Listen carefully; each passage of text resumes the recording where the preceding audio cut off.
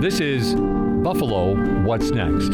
I'm Jay Moran. I'm Brigid Jaipaul-Valenza. And I'm Dave Debo. If ever there was an issue that demands more discussion now, the racist massacre at Tops Friendly Markets on May 14th is it. You know, America has a long, deep, rich history of racism brutalizing black communities. But where does it go from here? What does our community need? We must work and teach our children. What issues just aren't being addressed?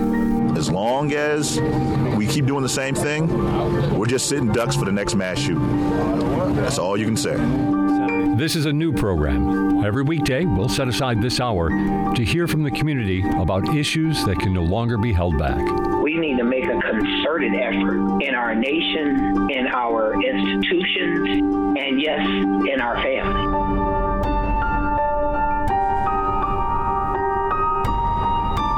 Coming up on today's program, Kelly Wofford is here. She's Erie County's relatively new Director of Health Equity, looking at disparities and inequity. And she also has a lot of experience in mental health as the founder of the self-help group Front Seat Life. She's got much to talk about, and that's coming up in the second part of the program today. But first, all this past week, Tom Dinki has brought you 4 pretty remarkable pieces on extremism in Western New York. And for this program, he's produced them all into a mini documentary of sorts. It certainly discusses some of the issues of race and discrimination that we've been dealing with after the Tops shooting, and we have to bring it to you because of that right now as part of this program too. Here then, WBFO's Tom Dinki looking at extremism in Western New York. 3 hours after a white supremacist opened fire at black shoppers in the Tops on Jefferson Avenue, law enforcement officials held a news conference. They noted a half dozen times that the alleged gunman was not from Western New York. This is a community where people love each other. The shooter was not from this community. An individual who the mayor stated is not from this area and is from hours away from somebody outside of our community. He is from a county here in New York State that is hours away. Those comments didn't sit particularly well with Buffalo State College professor of black politics, Dr. Anthony Neal. I know we talk about the unity of Buffalo, but those who are honest know that Buffalo has problems, or West New York has problems, so it seems like it was a way to try to skirt those issues. Law enforcement has given no indication the gunman had ties to any organized group, whether in Western New York or elsewhere, but some observers say the activities of the local far right are still worth monitoring. Buffalo attorney and activist Heidi Jones has been researching the local far right for the last few years. She says their rhetoric, whether it be online or at demonstrations, is not far off from the racist replacement theory espoused by the alleged Tops gunman. We do recognize how their rhetoric and their actions contribute to the overall dehumanization process in which it becomes acceptable to reference the Great Replacement theory and then act on it. And those who study politics, like University at Buffalo political science professor Jacob Nyheisel, say there is indeed significant overlap between white supremacy and right-wing extremism. There are some that will go sort of right up to the line until they start believing in racist conspiracy theories and then back off a little bit. And then there are others who embrace all of it. But yes, there's a significant amount of overlap between what you would think of as right-wing extremism and white nationalism or racial extremists. There's certainly overt white supremacy in Western New York. The Southern Poverty Law Center is currently tracking 3 hate groups in the region, including the Lockport white nationalist group founded by Carl Hand, who died in April. But hate groups are increasingly becoming, a kind of a bad measure for what is happening in the country relative to extremism. Southern Poverty Law investigative reporter Michael Edison Hayden says the number of hate groups in the U.S. is declining. At the same time, there's been an uptick in extremist rhetoric. The reason? The hate is often happening online. If Western New York has a problem, it's online. And hate groups aren't the only indicator of extremism. Southern Poverty Law also tracks nearly 500 anti-government groups, described as hard-right, anti-democratic, and having a belief that an illegitimate government of leftists are seeking a new world order. 5 are in Western New York. The type of activity you're talking about are people who put take the idea of patriotism and turn it into, it really turned it into a thing that galvanizes aggression. Then there's January 6th. 6 Erie County residents were charged in the storming of the Capitol. That's tied for the 6th most of any county in the nation, according to a George Washington University database. And January 6th does indeed link to white nationalism, Heisel says, both because of literal white nationalist presence there and the fact many election fraud conspiracy theories centered around undocumented immigrants in urban centers where many black people live. I think if you ask somebody who did believe that there was fraud surrounding the election, I think that, some of them would refuse to cast that in racial terms, and there are others who would absolutely embrace that idea. And so I think, again, there's diversity of thought, but there are linkages. As for why Western New York has right-wing extremism, Heisel says it could be as simple as the fact New York is a blue state. He points to University of Wisconsin professor Catherine Kramer's book, The Politics of Rural Resentment. The idea that, you're in a state where you're faced with a lot of liberal policies and things that you might not necessarily agree with, but you yourself are in a very different kind of environment, and that fosters a very different kind of thinking. It doesn't always end up in extremism, but it fosters a very different understanding of the political world. Jones thinks it can be tied directly to the segregated nature of Buffalo. 2010 census data shows Buffalo is the 6th most segregated city in the nation. Yeah, I think that our deep segregation impacts these right-wing movements, and because it's so much easier to otherize people that you literally don't interact with, but they're just right there. Neil, the Buffalo State professor, says as a black man, he's felt uneasy seeing trucks with Confederate flags riding around Western New York. To me, that signals that there's something present, even though if it hasn't truly manifested itself, that there is a sentiment in this area for maybe replacement theory and those other type issues that shout detriment if we sweep them under the carpet and don't address it. But I would say it's definitely sentiment that's present in this area.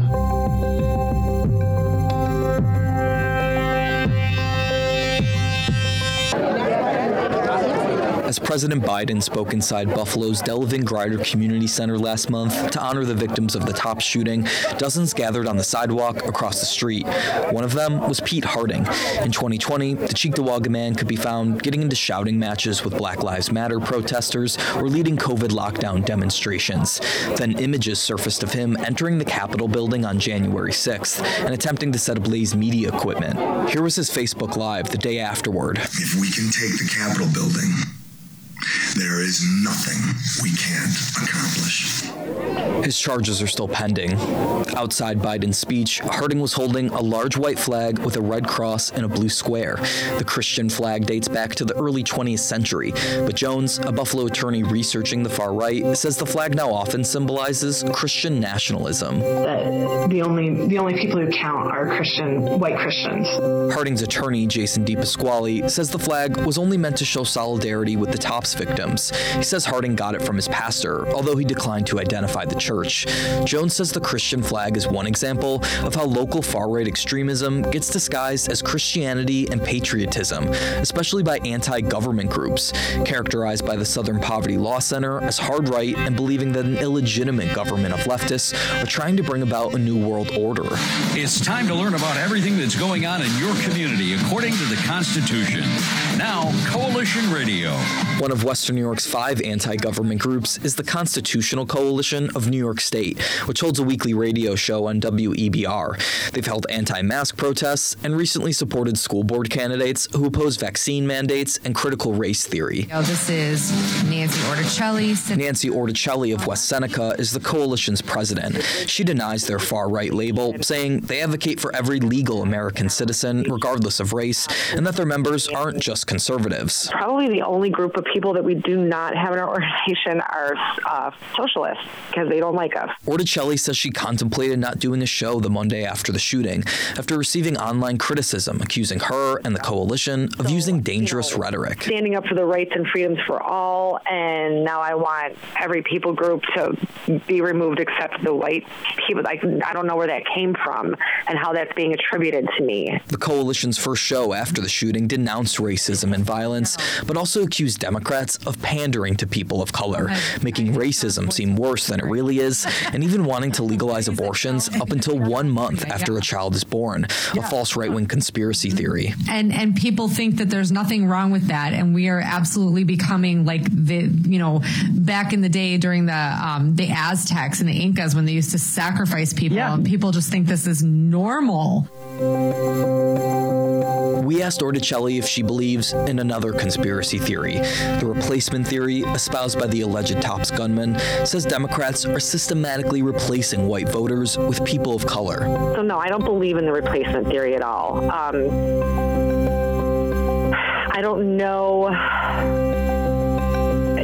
I know what it's saying is it's saying to remove white people. At least I hope that's not what they're doing, but I have no tangible proof as to any of that, so I don't ascribe to that ideology. I do think there's a lot of pandering, but no, I don't believe in that. Jones calls the Constitutional Coalition a gateway to more extremist thinking. You start showing up at Constitutional Coalition events that gets you introduced to Watchmen. The New York Watchmen have provided security at events for the coalition and other related groups.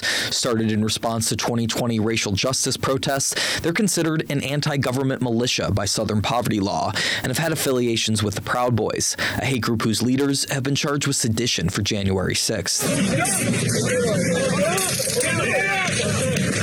Uniformed Watchmen clashed with counter-demonstrators at Niagara Square in December 2020, something founder Charles Pauline talked about at length in his Watchmen podcast. He got his head cracked.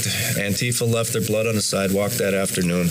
Got a little bump on the noggin. Yep, and now they're going to think twice. I mean, they better think twice. And while the Watchmen claim they didn't start the fight, they did celebrate the violence after the fact. He wasn't a Watchman. He's from another patriotic group that we will not identify, but he was the one who put that boot to the Antifa on the ground. Not saying that I feel bad for him at all, but had that been a Watchman, we'd probably had a talk with him, right, Brett? Yes, of course. Okay. Of course. Okay. In a Facebook post, Pauline, a former police officer, reacted to the Top shooting by saying, quoting now, "Black neighborhood, white suspect in custody. Buckle your chin straps." Pauline didn't respond to an interview request, but in another Facebook post about extremism allegations against him, says he's, in his words, nothing more than a harmless patriot.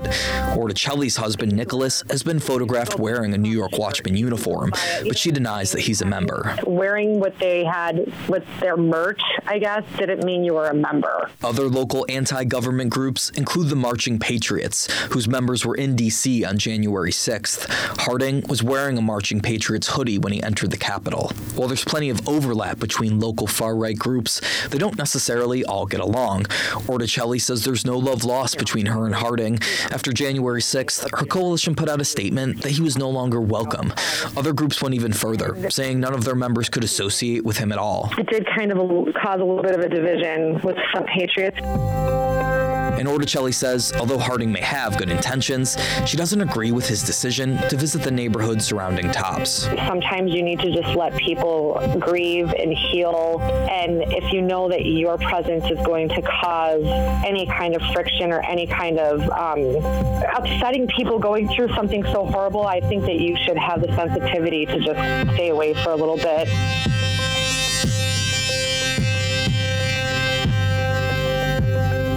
Western New York native Michael Caputo has worked at all levels of politics. He was a Russian presidential advisor in the 1990s, managed Carl Palladino's run for governor in 2010, and served a tumultuous 5 months as the chief spokesperson of the U.S. Department of Health and Human Services after being appointed by then-President Trump. And he has no problems defending the right. Donald Trump is not a racist, and those who support him are not racist, and I am certainly not a racist. In September 2020, while still working for the Trump administration, he made a Facebook Live video outside his East Aurora home. He went on a conspiratorial rant. He accused CDC scientists of sedition and predicted an armed insurrection from the left following the 2020 election. If you carry guns, buy ammunition, ladies and gentlemen, because it's going to be hard to get. Caputo also gave his viewers another piece of advice. I urge you to, if you're in Buffalo or anywhere in New York, I urge you to look up the New York Watchman. The Southern Poverty Law Center calls the New York Watchman an anti-government militia that has advocated for violence.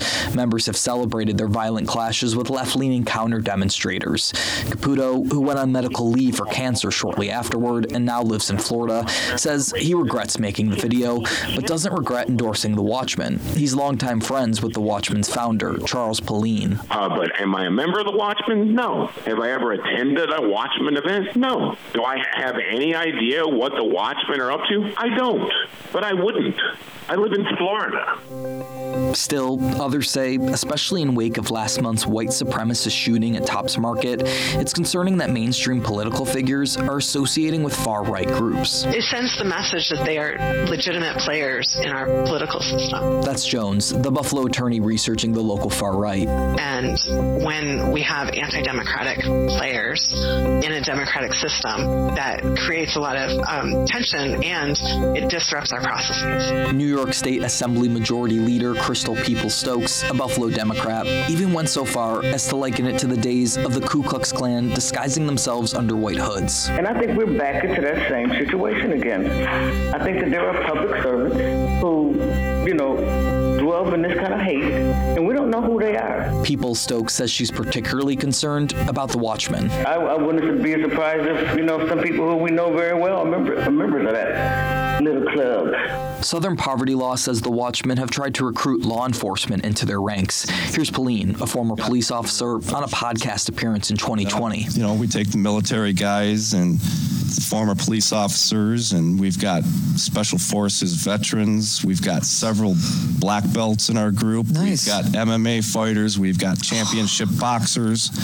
So we're not just some ragtag bunch of guys out there that don't know what we're doing. Then Erie County Controller Stefan Mihailu thanked the Watchmen for protecting him during a skirmish at Niagara Square in 2020. Mihailu did not respond to an interview request. And State Assemblyman David DiPietro has also had Watchmen attend several of his events.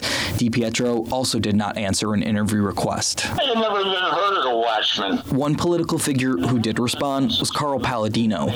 Uniformed Watchmen attended a 2020 New Year's Eve party at a Buffalo River property owned by Palladino's Ellicott Development. While January 6th defendant Pete Harding, identifying himself as a Watchman, said in a November 2020 Facebook video that Palladino rented buses for him and others to attend a rally in Albany.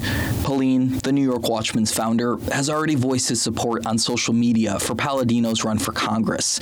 But Palladino says he has no relationship to the New York Watchmen and that he never rented buses. As for Peoples-Stokes' criticism of him, Palladino says the black majority leader is the one who's actually racist. I wouldn't call it a majority leader. I'd call it a waste of time. A very racist waste of time. Peoples-Stokes says it's about more than just affiliations with far-right groups. She points to Palladino's past racist remarks, comparing then First Lady Michelle Obama with a gorilla. Peoples-Stokes also points to then Erie County Sheriff Tim Howard speaking in uniform at a rally where Confederate flags were flown and white supremacist literature was distributed. She says these kinds of things make people feel comfortable with hate. I'm never going to be comfortable with that. And so as a legislator, I don't believe that there's a way that we can legislate morality. I think we can keep working on people's consciousness to help raise it up, but you can't legislate consciousness. As for Caputo, he says he was hurt like many Western New Yorkers to learn about the Tops shooting, but he rejects the criticism directed at him and others. But the idea that somehow or another a crazy man from the Pennsylvania border rode in a car for hundreds of miles in order to shoot up a supermarket in Buffalo was inspired by me or any of my friends, that's ridiculous. He says his left-leaning critics are the real extremists, noting he and his family have received death threats. They're just completely now absolutely obsessed with me, Stefan Mihailu, Carl Palladino, and others who are just more, we're more mainstream. We're more part of the Buffalo, kind of center, and they're not. bringing up that parts of the Democratic Party used to be pro-slavery. A lot's changed since then. He says Democrats now weaponize charges of racism against white people. So just as they denied the basic humanity of African Americans for more than a century, these same people, they now do the same thing to white Republicans to try to secure votes. As for the replacement theory espoused by the alleged Tops gunman, which a recent Southern Poverty Law Center poll found nearly 7 in 10 Republicans believe, Caputo says he doesn't know much about it. But just because the socialist left calls it a conspiracy theory doesn't make it a conspiracy theory. I don't know if I believe it or not. I don't know enough about it to say I do. But I do know whenever I hear conspiracy theory coming out of the mouths of leftists, I immediately question whether it's a theory at all. On May 13th, Jones and her team of researchers looking into Western New York's far right had a meeting to discuss what the changing threat landscape looked like. They determined that violence would likely not come from one of the groups they've been looking into, but rather from individuals inspired by the rhetoric of those groups or others like them. It's a theory called stochastic terrorism, where you have influential leaders saying things that are dehumanizing and giving space for people to act on those concepts. Jones's group decided they should host some Stop the Bleed courses and encourage people to carry first aid kits. The next day, the shooting at Tops Market happened. The white supremacist alleged gunman wrote he was inspired by the racist replacement theory that's become rather mainstream. I was deeply angry that this happened here, but also that all of the work I've been doing hasn't made an impact. So what can be done to curb extremism? The answers aren't simple. And how there's a feeding frenzy on social media platforms where hate festers more hate. Governor Kathy Hochul has signed legislation requiring social media companies to report how they're responding to hate speech on their platforms, as well as creating a task force to look at what role the companies play in promoting violent extremism. I think that this is something that's particularly hard to deal with legislatively. I really do. Nye Heisel, the University at Buffalo professor, isn't sure much can be done to stop hate speech online. He notes the Constitution makes it difficult to criminalize. And even in a state like New York that has somewhat stronger provisions to go after hate speech, it's still not going to stop the proliferation of kinds of things like we've seen. The state has been criticized for its dormant domestic terrorism task force. Created in 2020, it met for the very first time last week. The meeting was held virtually, but People Stokes had hoped it would take place in Western New York. I think it sends a very strong message to start there, because this is where they made their first target. At the federal level, the Domestic Terrorism Prevention Act passed the Democrat-controlled House last month before stalling in the divided Senate. Neal, the Buffalo State College professor, says he was disappointed his congressman, Chris Jacobs, and other Republicans voted down the bill. The Republican mantra is that we are against it, but we don't want to pass bad policy and end up doing nothing in the process. A bipartisan gun control package is currently in the works. Neal says that's a start. Because whether you come at it from white supremacy extremism, from foreign terrorism, domestic terrorism, the common denominator is access to military-style weapons that are efficient killing machines to destroy human lives and human bodies. Hayden, the Southern Poverty Law investigative reporter, says communities must call out hatred when they see it, but that it's also crucial not to automatically label those with different political views as extremists. We need to start building real communities everywhere in this country in order to get past whatever this horrible stage we're in of division. And I mean, I think that means, being able to tolerate people who have different beliefs, but draw the line hard on explicit hatred of any kind. Orticelli, the president of the Constitutional Coalition, says she'd welcome a face-to-face discussion with her critics, like Jones. And maybe we could find some kind of common ground just to be human beings on and to be decent and to work for the betterment of the people. We're not going to agree on everything. We have completely different beliefs and ideologies, but I'm sure there's some things that we could agree on. Jones says she and her team have considered speaking directly to far-right leaders like Orticelli. They've decided they'd rather focus on helping Orticelli's potential potential radio listeners recognize extremism. And that's a better use of the energy. The Department of Justice has charged the alleged Tops gunman with numerous federal hate crime charges. Speaking in Buffalo last week, FBI officials say they're looking into anyone who may have communicated with the gunman before the shooting. Tom Dinki, WBFO News. And Tom is here now to talk a little bit about that piece. Tom, amazing work. How long did it take you to pull all that together? I think it was just about a month.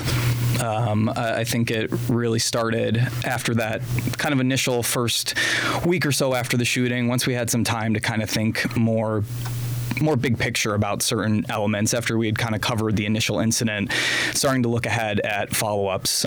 So yeah, just about a month. And I think the inspiration was probably what you outlined in the very first piece, the idea that the day of the shooting, Byron Brown, Police Commissioner Joseph Gramaglia, many people were trying to say, hey, he's not from here. Right. Racism, therefore, isn't here. The counter-argument is, yes, it's not a Buffalo problem alone, but Buffalo has a problem. Right. And you could understand where those officials were coming from, just a couple hours after the shooting, wanting to calm people, wanting to bring some sense of unity. It kind of made sense in that moment, maybe, to emphasize that the shooter was not from Western New York. But I think it did rub some people the wrong way. I heard that reporting out in the community. I certainly saw that sentiment online that, yes, the shooter wasn't from here, but that certainly doesn't mean that there isn't white supremacy, that there isn't right-wing extremism. And as we talk about in the piece, we do have several, what the Southern Poverty Law Center refers to as anti-government groups, hard right groups that a lot of times do overlap with the traditional hate groups. And you're okay calling them extremists. Tell me why. There are people way more qualified than me to talk about the definition of extremism, but as journalists, when we don't know something, we ask the people who do know. And talking with the Southern Poverty Law Center, their definition, rough definition of extremism, is someone who has an ideology that goes beyond the normal political discourse. It is extreme in the sense that it would have to be accomplished by extreme means, whether that's violence or displacing people or just disruptions to society. Was there something in there that you just feel you have to underline, that to you was the most amazing glistening nugget out of it all? Yeah, there's a lot, but I think what has stuck with me was when I got the chance to ask a couple of the far-right leaders whether or not they believe in the great replacement theory that the Tops gunman talked about online. The answers, I don't know that they were surprising, but it was notable to me that the answer was no, but. I think that was sort of telling that even in a moment where you would think you would want to present, no, absolutely, I don't believe that, they still couldn't do that. They still needed to couch it with, maybe it's true. And what did you have to leave on the proverbial cutting room floor? I think one element, and it comes through in the piece a little bit, it was interesting to me how much these groups put out onto the internet, how, for lack of a better word, transparent they are about the overlap they have with other groups, how they are organized. The New York Watchman, for example, this didn't make it into the piece, but on one podcast episode, their founder, Charles Pauline, talked about what you need to do to become a member of the New York Watchman. It was just kind of telling to me that these groups are very transparent in how they operate and who they overlap with. Talk a little bit about the reaction that you've had to the piece, both good and bad.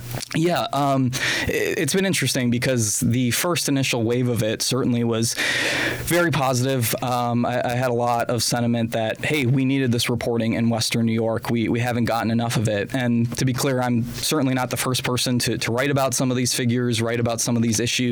I know the Investigative Post has been talking about far-right groups in the area since at least January 6th. I think the Buffalo News earlier this month had a story talking about some of these similar issues. And, of course, Madison Carter, the former Channel 7 news reporter, certainly did a lot of reporting about racism. But there was kind of a sentiment out there that we're maybe not looking at these groups enough.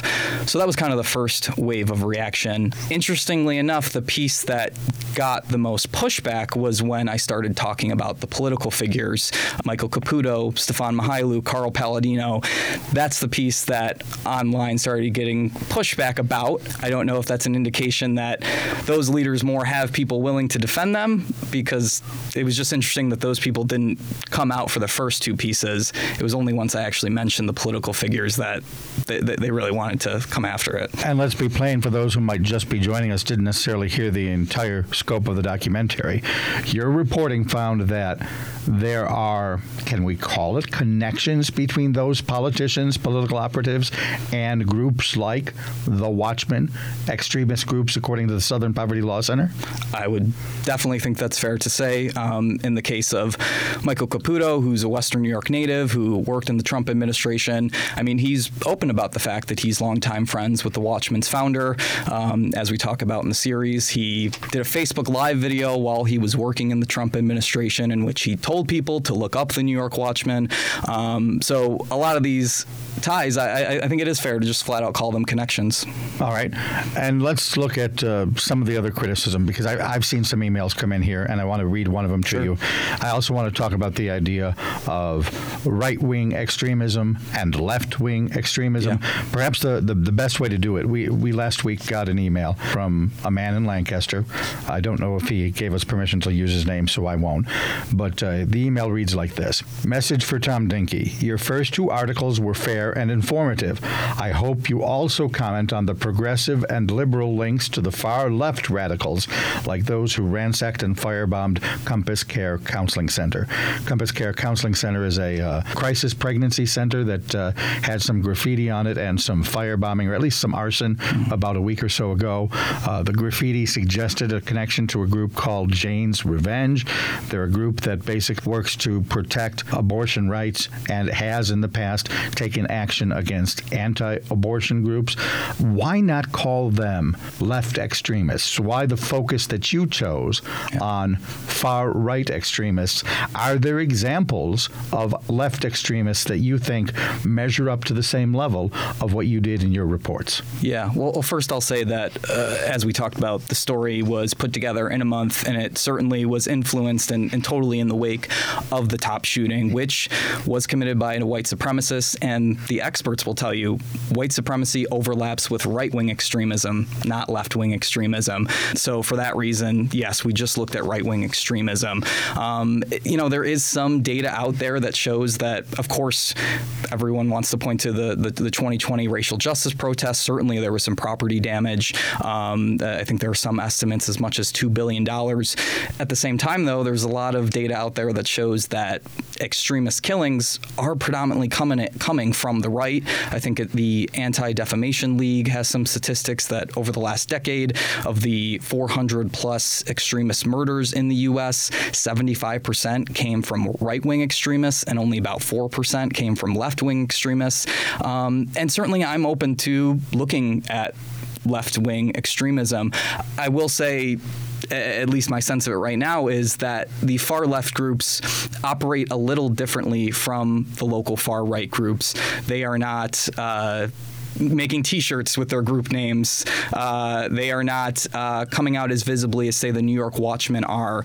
And on top of that, as far as political ties, I haven't seen examples of mainstream Democrat politicians associating themselves with what you would consider to be a far-left extremist group. If somebody has evidence of that and wants to bring it to me, we'll certainly look into it, and we're certainly open to doing a follow-up down the line. But we want it to be a follow-up to the top shooting. I like the way you said it, too, that they don't necessarily have T-shirts. Mm-hmm. The left groups could be out there. Oh, sure. And the left could be perhaps a collection of activists, but they don't necessarily have a radio show. They don't necessarily have T-shirts or jackets. They're not mobilized in groups. Is that fair to say?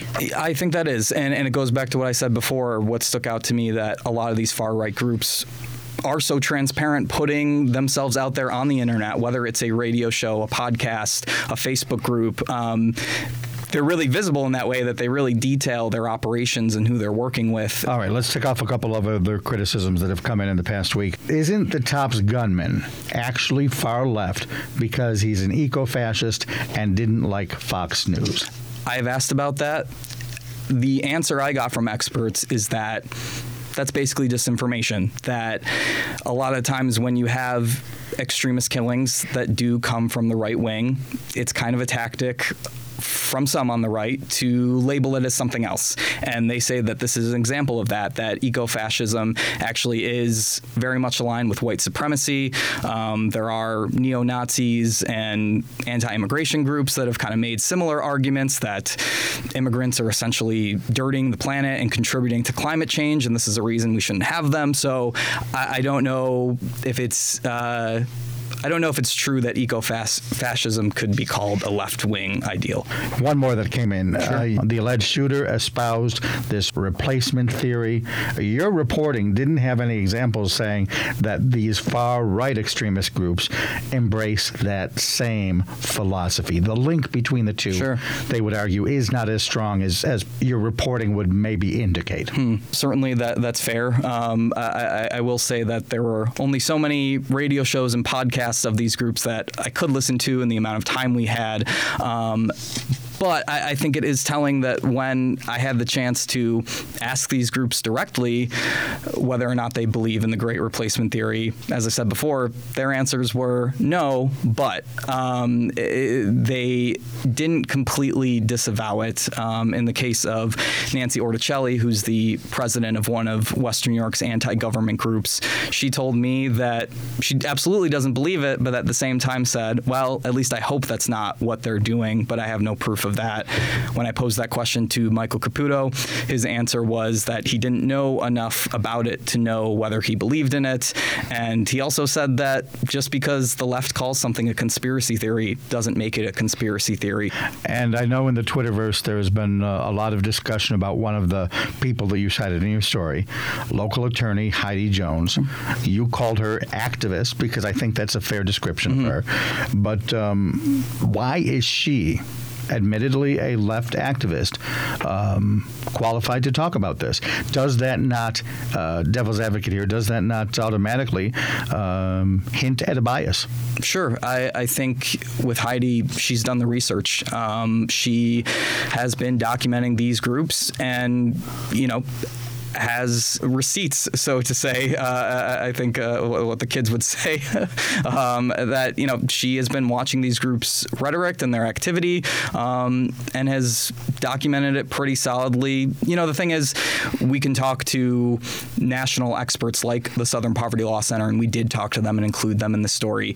They can't quite give us the analysis of these local groups as much as someone who actually lives here in Western New York. Where does this go from here? What do you see coming from this? Even whether that was your intent or not, what is the long-term implications of your reporting here? Yeah, well, the last part of the series, I think, tries to touch on that topic a little bit. The topic of the final part of the series was how to combat extremism. I think that's a goal that everybody wants. I would think even figures on Western New York's local far right would tell you that extremism needs to come down in this country, and they want to work towards that. I don't know that my story is necessarily going to do that, but I think putting these things out there and letting people decide certainly doesn't hurt. Maybe having a discussion, identifying groups that might be problematic in some people's eyes. If there's more information about them out there, maybe that helps. And it's almost a little trite. I know a lot of people have said it since, but Supreme Court Justice, I think it was Louis Brandeis, said, sunlight is the best disinfectant. The idea that by exposing light on a problem, you're at least perhaps taking a step towards solving it. Absolutely. And I think that's going back to the start of the series when we talked about how officials really wanted to stress that the Tops gunman wasn't from Western New York. A lot of people felt like that was kind of trying to cover up the more extremist elements that we have in this community.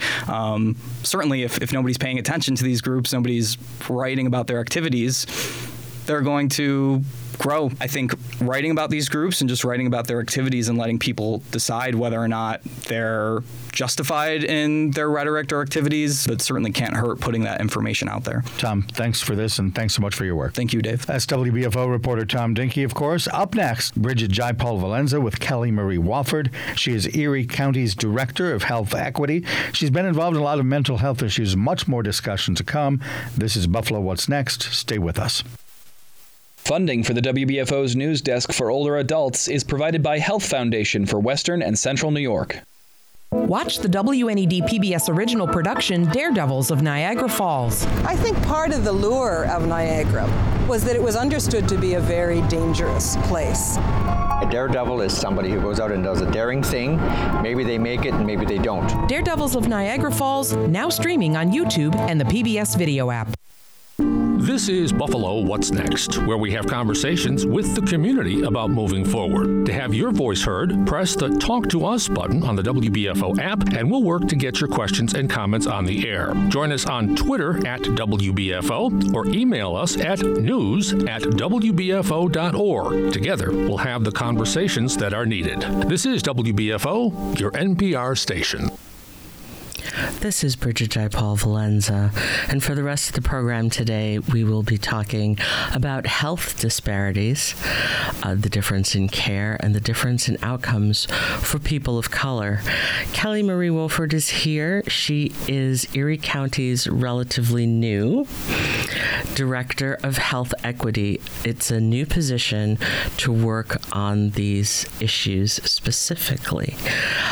She's an advocate. She is an organizer, a teacher, and a storyteller. Kelly, thank you for joining us today.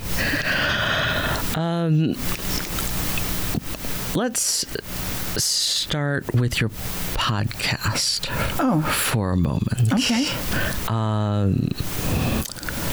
Front Seat Life. Mm-hmm.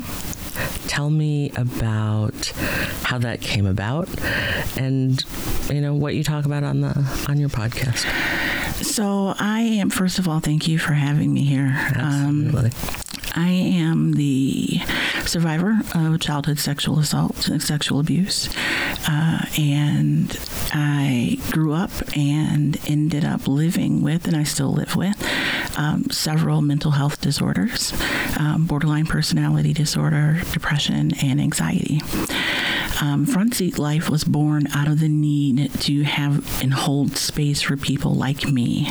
In 2013, I attempted suicide and woke up in the hospital, went through 2 weeks of inpatient hospitalization, and began looking for resources because I made a promise to myself that I would never be back in that place again, that mental space, not physical space, but the mental space again, and that I would do whatever it was in my power to ensure that I would not return there. But the resources were limited. I couldn't find a comfortable space for me. There were some workshops out there, some group work, but nothing really spoke to my situation. And so I created it because I knew that if I was going through something, this particular thing, someone else was. And Front Seat Life really allowed me to take all the pieces of my recovery and share that with other people. And so on the podcast, we talk about everything from eating and meditation. We talk about racism and mental health. We talk about different types of disorders. We talk about what it means to take control of your life. And that's what a front seat life is. It's taking control of your life. We don't get to determine the weather. We don't get to determine the condition of the road, but we do determine how we drive and how we drive our life. So that really is what a front seat life is. So you're either in the driver's seat or you have the aux cord. Mm-hmm. Yeah. And you don't want to be in the back. It's cramped back there. Absolutely. No space. Absolutely. It has been such a challenging time, such a difficult time. How are you coping with everything that has gone on in the last month and a half? So it's been a ride. Initially, I was working 12 to 13-hour days for the first 2 weeks after the massacre because the county stood up a healing hub and food distribution center. And so it required us to be there to make sure that the needs of the community were being met. So I really didn't have time to process. One of my gifts, I try and find the positive in everything. And so with a condition like borderline personality disorder, there's a lot of negatives, but I have this great ability to compartmentalize and handle things later. What I've learned is I still have to handle them later, right? I can put them aside, I can box them away and just ignore the fact that they're there, but I can't continue to do that. So initially, that's what I did. I compartmentalized everything. I knew I had to show up for the people. Once we were able to, and I had one day off, and the one day I was anxious because I wasn't able to be there. I had been there every day since Sunday, and they finally, our county executive was like, Kelly, you can't be here every day. Right. You have to take time. And so I did take a day, and it was probably my most anxious day because I wasn't involved, because I couldn't help anyone, and it left me alone with my emotions and feelings that I wasn't prepared to deal with, because I knew it would take me more than a day to deal with them.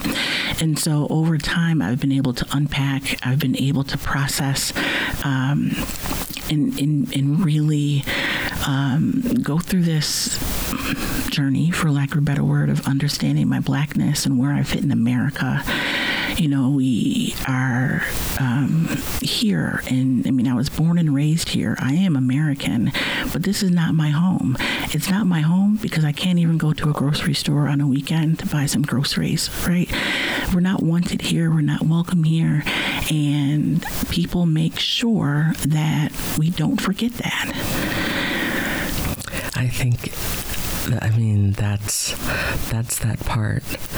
That's the part right there that people don't let us forget. That's the part that strikes the fear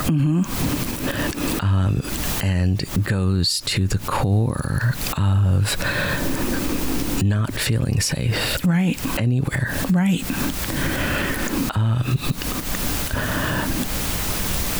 We've been hearing that there are people in the neighborhood who still won't drive past that section of Jefferson Avenue. They will not go grocery shopping. They need to Instacart or have someone else run their errands for them. What have you seen in the neighborhood? How are they doing? Everyone is in a different space, in a different place, right? People grieve differently. People recover and heal differently. And so everyone is in a different space, in a different place. One of the things that I try and educate and remind people about is that being Black and Black folks are not a monolith. Right? You cannot take a one-size-fits-all approach to how we handle recovery and healing from the massacre. There are people that will never drive by or go into that Tops ever again, period. And we have to meet them where they are. There are others that are anxious for the store to open back up.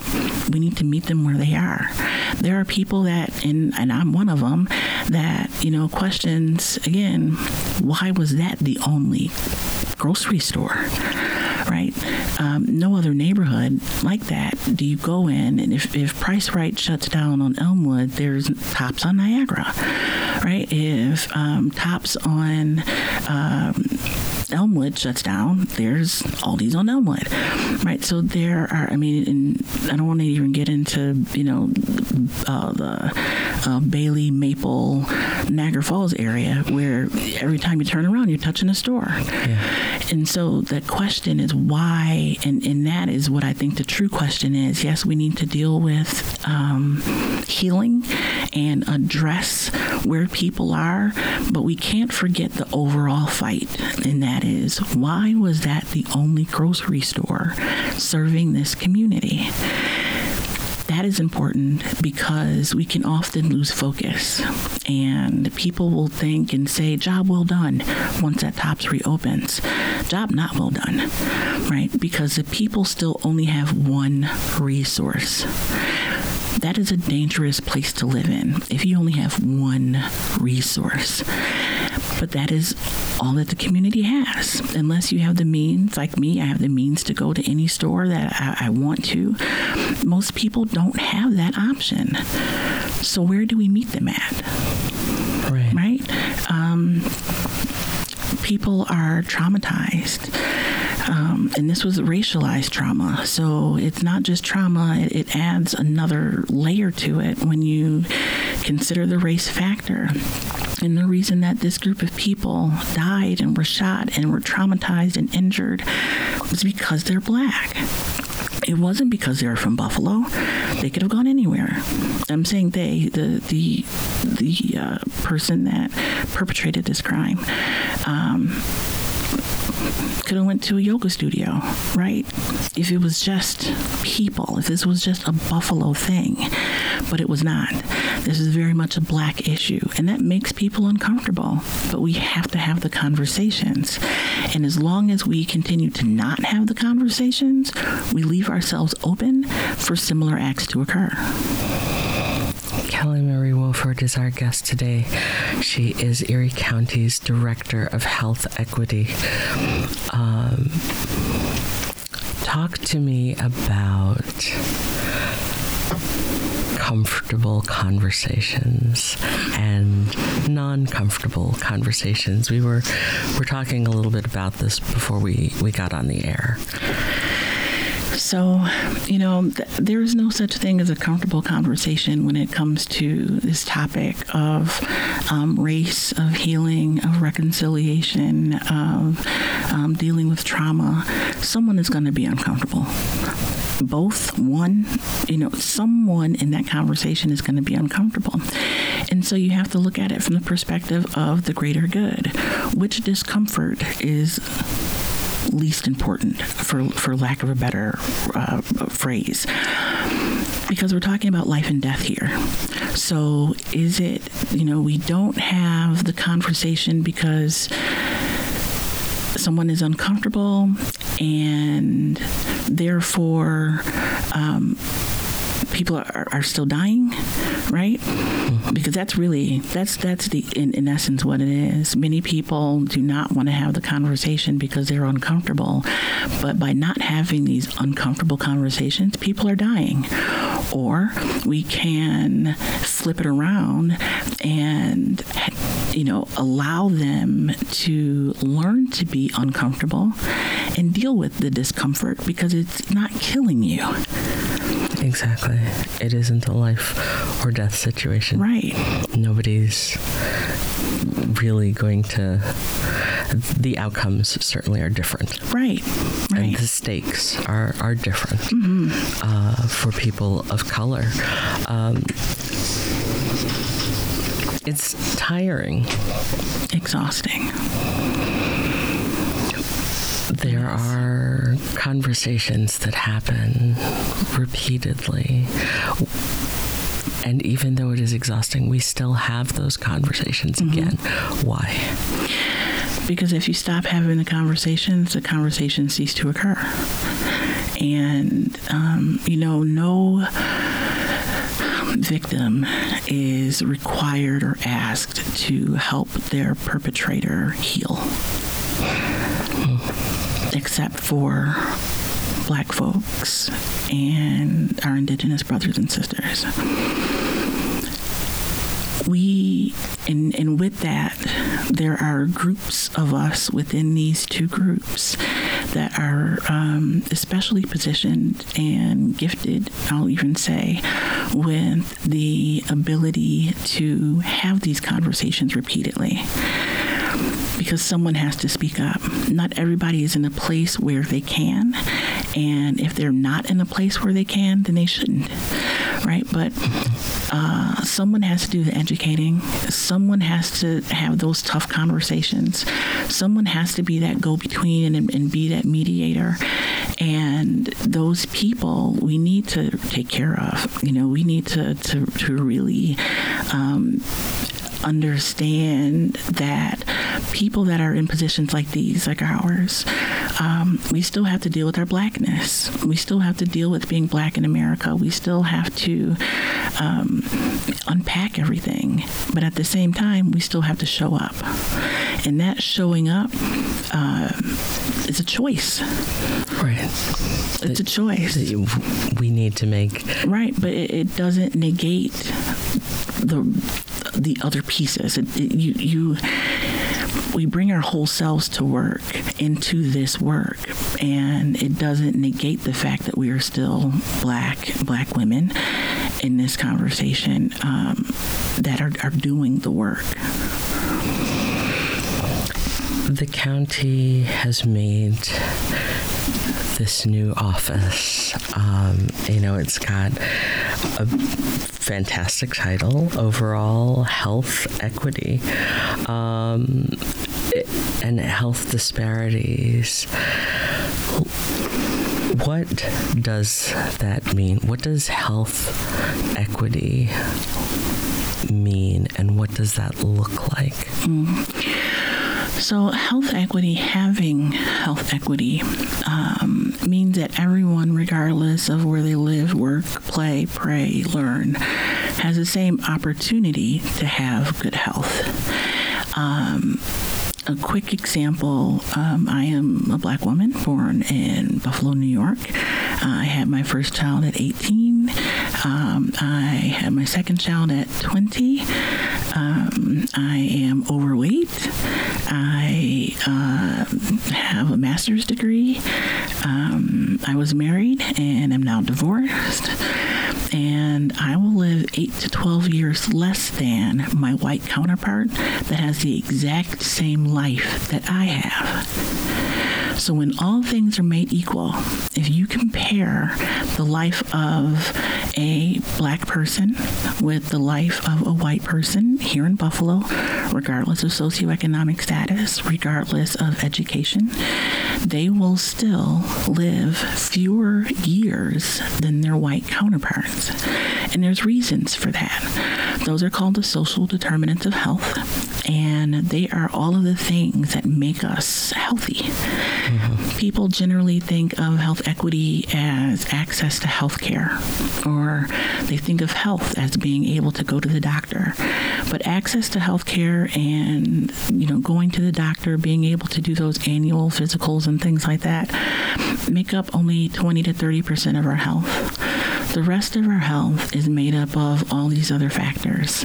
So your built environment, your home, your community, the sidewalks, your education, where you went to school, transportation issues, can you get around your community?